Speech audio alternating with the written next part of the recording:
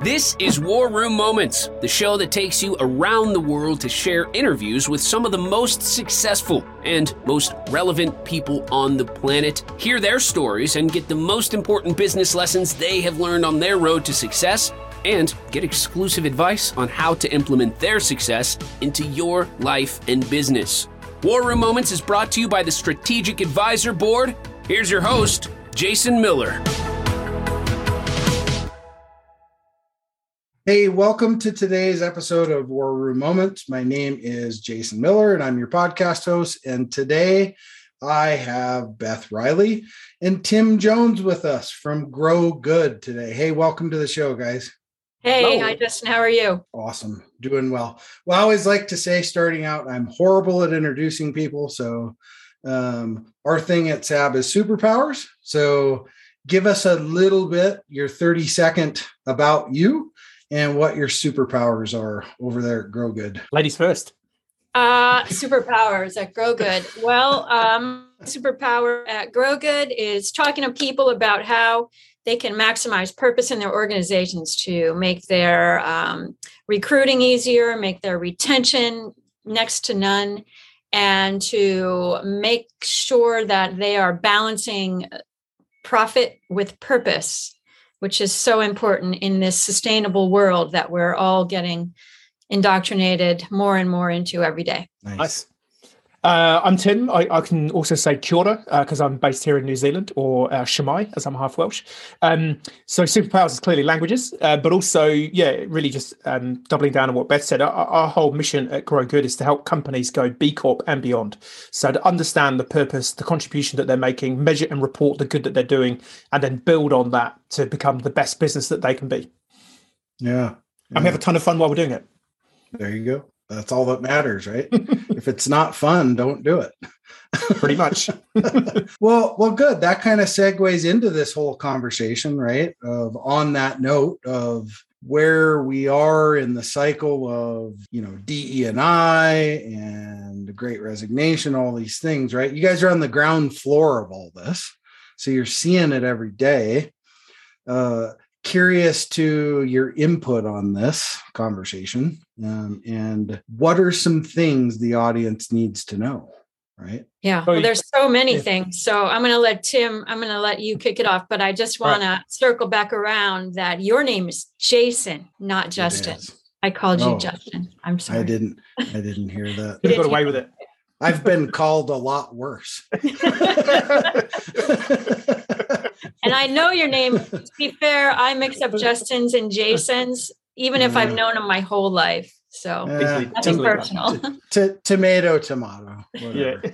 So Tim, why don't you kick it off, since you've been doing this work for a long, long time? Excellent. So I guess really the way I see it is there are four main drivers that are leading people to having to consider ESG, environment, social, and governance factors in their business. And that is, as Beth has already mentioned, employees. The Great Resignation, the Great Rethink, we've all been in through some kind of pandemic lockdown or something where we've been forced to stay home, and we've walked the dog to within an inch of its life. And whilst we've been doing that, we've been pondering our existence and working out, well, am I doing what I really should be doing? Do I love my business as much as I thought I did? Is the business on the right track? So employees, and in that I put, the leadership or executives, owners of a company, we've all had a big think about what are we doing. So increasingly also, your ground floor or your frontline employees have had time to stop and think about, well, am I in the right job? Is it meaningful? Does it give me everything that I need beyond just a paycheck?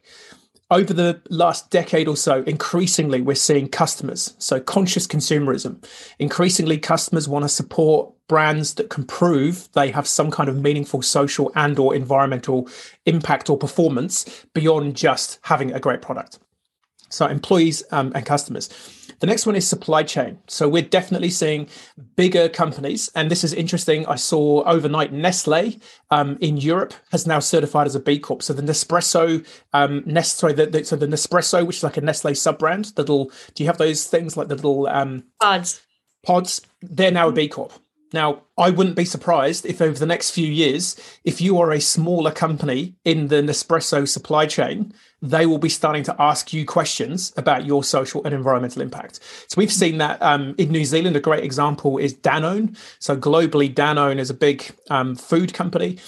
They are going through certifying their global business units as B Corps. Or one of New Zealand's biggest B Corps is a company called Synlait, and they do milk powder products, which they sell into Danone's supply chain. One of the main forces that led them to look at B Corp was that supply chain pressure from Danone. So Danone sort of saying, look, we're going down this path. We will definitely look upon our supply chain more favorably if you go down this path too. And the last one, which for me is probably the most interesting one, perhaps for the business world, is investment. Increasingly, institutional investors, private equity, are wanting to look at a business in more than just what's the financial return. It's we want to see what is your environmental and social impact. So again, Danone was an example of this in Europe. They were given access to cheaper capital so long as they maintained and increased their B Corp scores in certain business units. And we're seeing similar vehicles to that happen and pop up all over the world. So pretty much every business needs employees, customers, supply chains, and investors. And all four of them are increasingly demanding that you prove the good that you're doing socially and environmentally. Yeah. The world has obviously changed a lot, right? And the environment inside a company from an employee standpoint has changed a lot. We see it every single day with a lot of the companies we work with. And just on the employee side, right, of people are no longer looking for a job, right? Correct. They're looking for a lifestyle, right? That's what they're looking for. Mm-hmm. And it's not even so much about the money anymore. It's about what lifestyle can I create, right? And I know that's kind of that social side of things that people are yearning for. And yes, the pandemic just like exponentially like put it on a rocket ship, right? Pretty much. And just shot it off the moon. It's not like we weren't already going there, right? It was going to get there at some point. Yep. The key with the pandemic is just accelerated it all. Totally. Is what it did. I mean, this is an interesting thing in that, so your surname is Miller. So that means that sometime, maybe, who knows, however many hundreds of years ago, you had an ancestor who was a miller, whose job it was to mill the grain, to create the flour, to feed the village. And this is the thing, to the point that there are many names in the modern world like Cooper, Fletcher, Miller, Shoemaker. If you go back, a few thousand years, the whole idea of purpose and meaning is understanding the contribution that you're making for your tribe or for your village or for your community. And this is why, the pandemic has put fuel on this fire or put more rocket fuel in the spaceship or the rocket ship. But this is why purpose is always going to be here. It's going to be the thing we gravitate towards because it is in our DNA to do the thing that we're designed to do for the greater good. And so, one of the questions I ask CEOs when I'm doing keynotes or workshops is, give me the name of the company that was number 3 on the NASDAQ in March 2019. Right. No one will know that unless you were that company. But if I ask you to name a company or a brand that has done something that's really moved you or has done something really inspirational, you'd be able to name me 2 or 3 brands pretty quickly. And this is part of the big transition I think we're in is taking the focus off just profit maximization at all costs and having everyone, whether it's, CEOs and leaders, if you're just running a business and you're just focused on the top line number, it's actually not that fun. Because you typically end up compromising your own values and potentially the values of the people around you to chase the money when actually no one cares about the money. People care about that meaningful day at work, knowing that I've done something that was worthwhile today. And hey, if that earns a buck as well, that's even better. And that's really, what B Corp and purpose is all trying to get companies to work out. You can have both. You can have profit, but have some meaning and some purpose and look back, as a CEO in 10, 20 years time when we're all living on Mars, or whether Elon's going to give up on that dream now he's running Twitter. We'll be able to look back in 20 years time when we're all in the rest home on Mars going, well, do you remember that time when people just after profit? It was so crazy. I read yesterday or the day before, I believe it was, that one of the big, finally, this has been happening all over the world, but the CEO of MasterCard has officially tied his comp to his company's ESG performance. That's officially in the charter. Yeah. So that was a big press release they came out with, and that they're also moving to recycle 100% recycled plastic in 3 years or something for all their plastics. So, the big profitable public companies it's not just the little mom pop organic, food shops that are doing this. Patagonia is a B Corp. And when you were talking about the companies that, are inspiring in terms of how, their retention level, the happiness of their employee, the culture, all of those things, stakeholders are the employees. It's an employee stock option, cooperative. Those are the kinds of companies that the community, the population who are driving this change are looking towards as inspiration, because millennials are the ones that are demanding these changes more and more. I mean, they're going to be 75% of the workforce, I think, one of the studies I saw in a very short amount of time. So, I mean, the companies just have no choice but to address these concerns. And along with culture, I would balance impact. I mean, along with purpose, I would balance impact and balance. And that's to your lifestyle point. Balance is very important. Now we see unlimited PTO across the board. That used to be only reserved for the most progressive kind of hippy dippy crunchy companies, right? Unlimited PTO. Now it's just a given. If you don't have unlimited PTO, not going to be considered by post-pandemic, by most of the talent that are coming out. And also just another note that I read recently, or I was made aware of, that big universities like Yale, NYU, Stern School of Business are incentivizing their graduates to go to work for B Corps, and are making deals with these B Corps to relieve them of their student debt if they choose to work for B Corps upon graduation. And I don't want to come back too much to the impact, but impact investing is exploding in this country, exploding. And the money is what drives the change. I mean, to be honest, it always has, and I'm pretty sure it always will, but we're getting closer to balance around purpose and profit. Well, it's interesting because I always try to look at both sides of the coin, right? So what's the good and then what's the challenge, right? So the challenge being a challenge that I would ask, maybe it's not a challenge, I don't know, but especially when you're working with hired gun CEOs, right? So you got hired gun CEOs, they're there for their paycheck, pick it up on the 1st and the 15th, whatever, right? So you have a CEO that buys in to the concept of this, right? And then how do they really get the board to support? You know what I mean? I mean, there's this disparity there, right? With not so much in owner-controlled businesses, that's not a problem there. But what do you see in the big corp world when it comes to the corporate world on that? Definitely seeing we're in a transition zone. So at the big end of town, a great example of this right now is Unilever. So Unilever were in the press a couple of months ago because their shareholders were sort of going, no, Unilever doesn't need to have a purpose. It's just its job is to sell mayonnaise.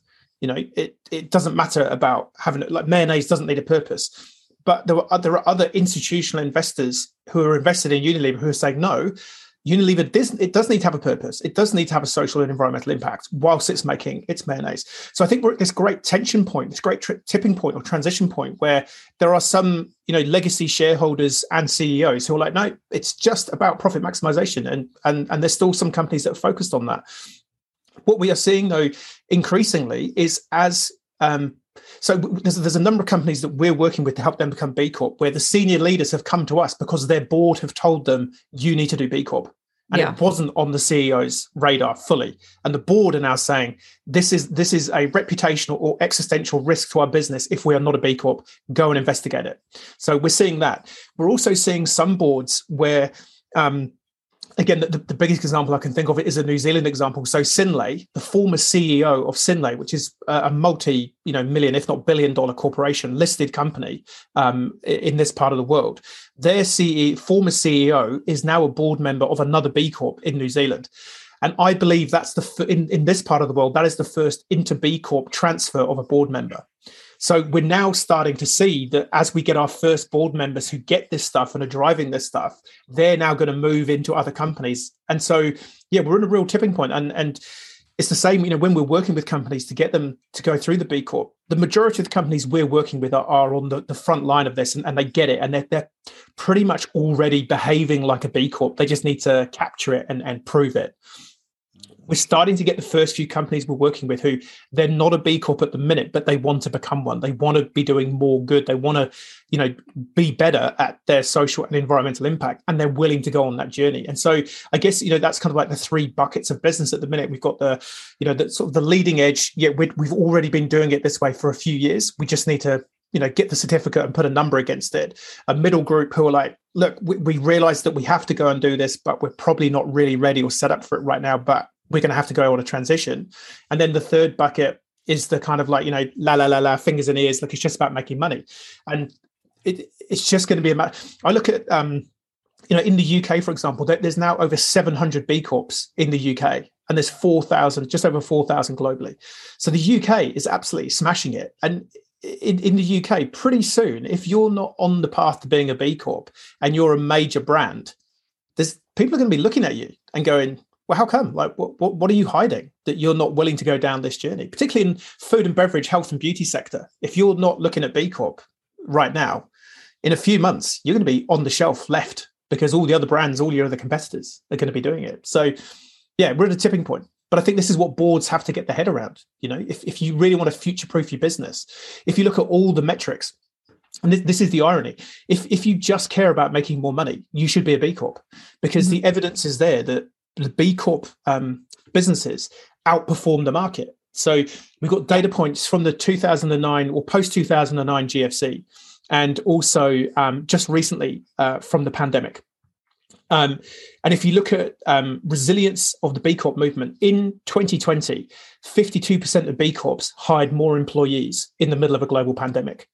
47% had employee growth of more than 15%.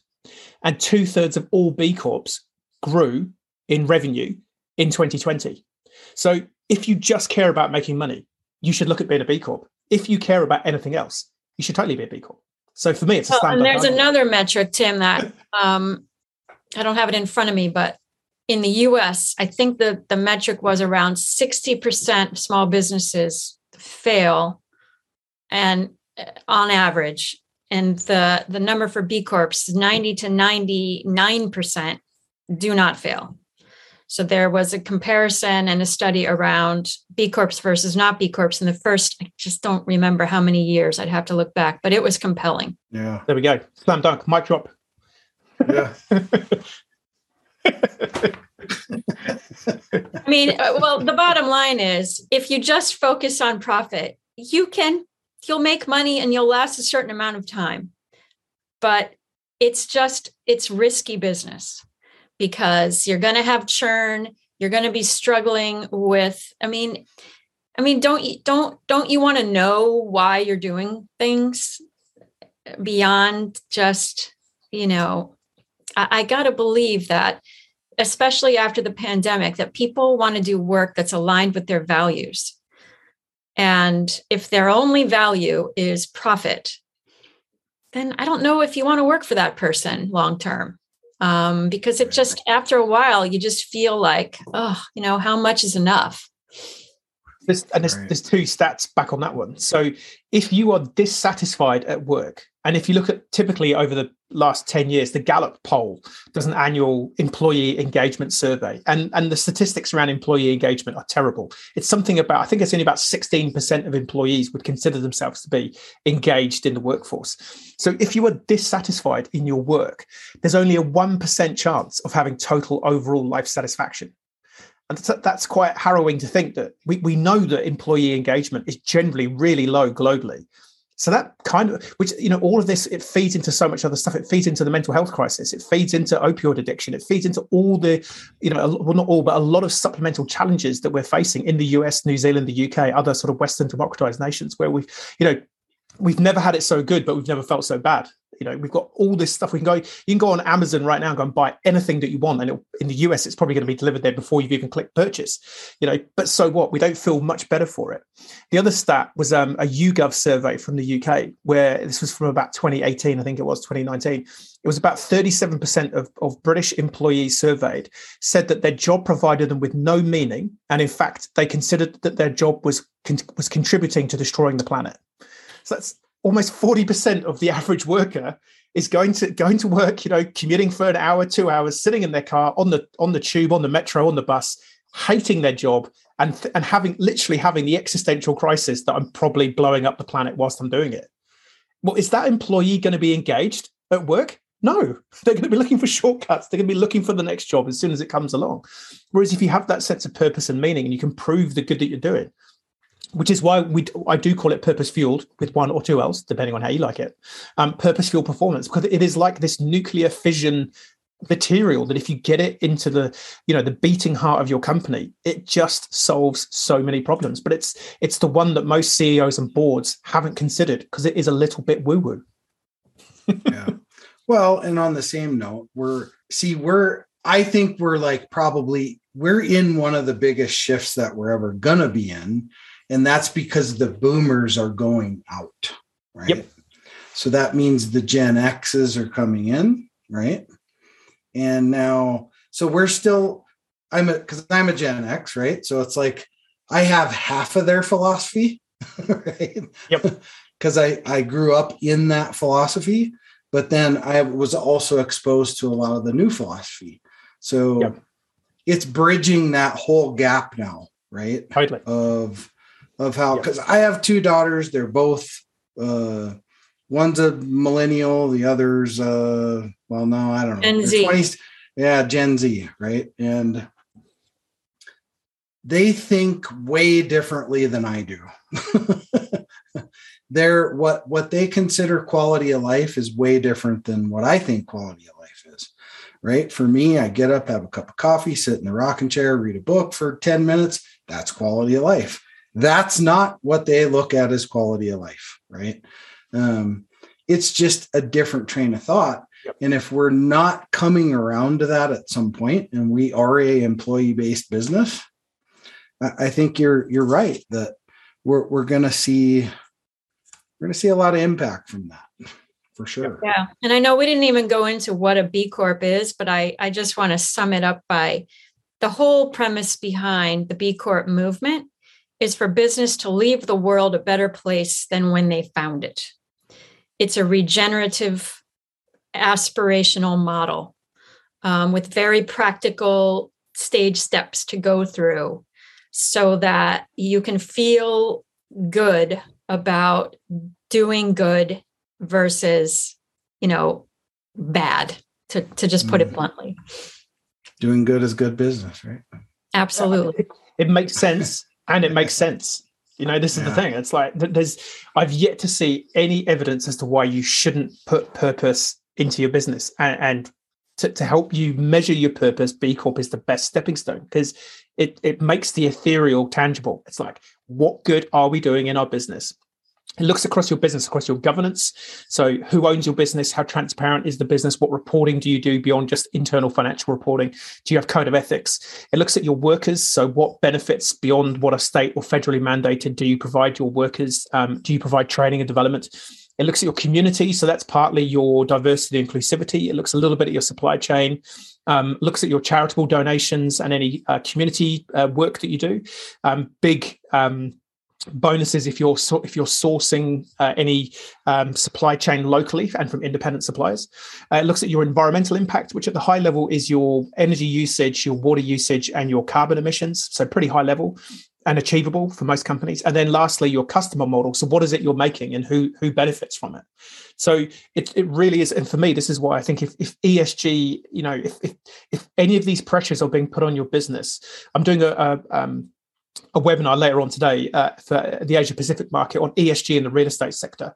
And ESG in the real estate sector is apparently it's quite a new thing, and they're all scrabbling to work out, well, what is it? How do we measure it?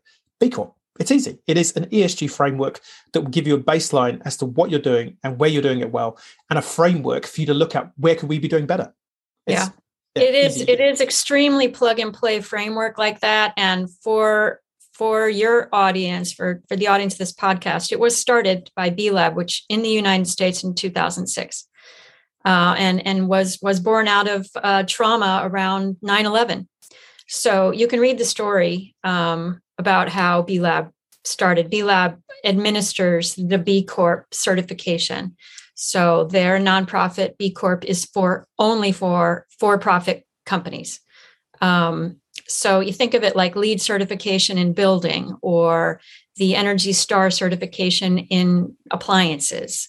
B Corp is the de facto standard for certification for companies that put their ESG and sustainability goals, bring it to task, actually put some teeth to it, not just put up pretty websites that talk about their sustainability goals. Mm-hmm. Yeah, for sure. Yeah. Well, I mean, all great topics of discussion for sure. And just to kind of segue the conversation here a bit, part of the reason for this podcast too is, yes, we have all this effect on so many things, but the new generation coming up has to be able to get there, right?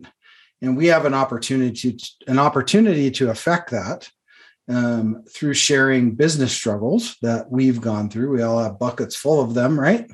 And so what is one business struggle that you've been through, and how did you overcome it, right? What could you share? What could you go back and tell your earlier self? This is going to happen. This is how you need to fix it. I think the big lesson for me would be just clarity on who you're serving. So when I started Grow Good back in 2016, my background's in sales. I was in medical device sales. And so when I started my business, it was pretty much 100% focused on sales training for not-for-profits, other B Corps, mission-driven, like a business or entity that's trying to make the world a better place. Let's get you better at selling so that you kind of beat your non-purpose-driven peer. And that was kind of okay. But then I also had the purpose stuff that I wanted to do. And then I had the B Corp stuff that I wanted to do. And really, it's been funny because Beth and I met in a marketing coaching group that we're a part of. And it was working with a marketing coach who gave me some real clarity. And he's like, well, what's working really well right now? I said, well, this B Corp thing, like that's where we're getting all the inbound stuff from. He's like, well, lead with B Corp. The rest is all like a pull through, like it's an upserve. And I'm like, well, that's genius, but it had been right in front of me for 6 years. But, so I guess two parts would be have coaches and people supporting you, because you will not see the wood for the trees. However hard you think you're looking, you will not see the wood for the trees because you just cannot see your own BS because you're too close to it. And the second part would be get really clear on who and what you can serve and what with, and get a really clear offer. And I think now we're at the point where I feel we have the most compelling business offer that it's literally you would have rocks in your head if you said no to it.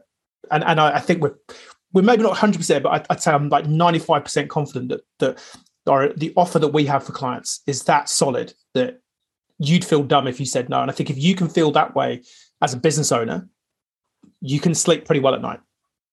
Yeah, for sure. Yeah, I would agree with that. I would agree with that. We did meet in a mastermind group that we're still in it. I don't think it ever ends. It's like Hotel California. Yeah.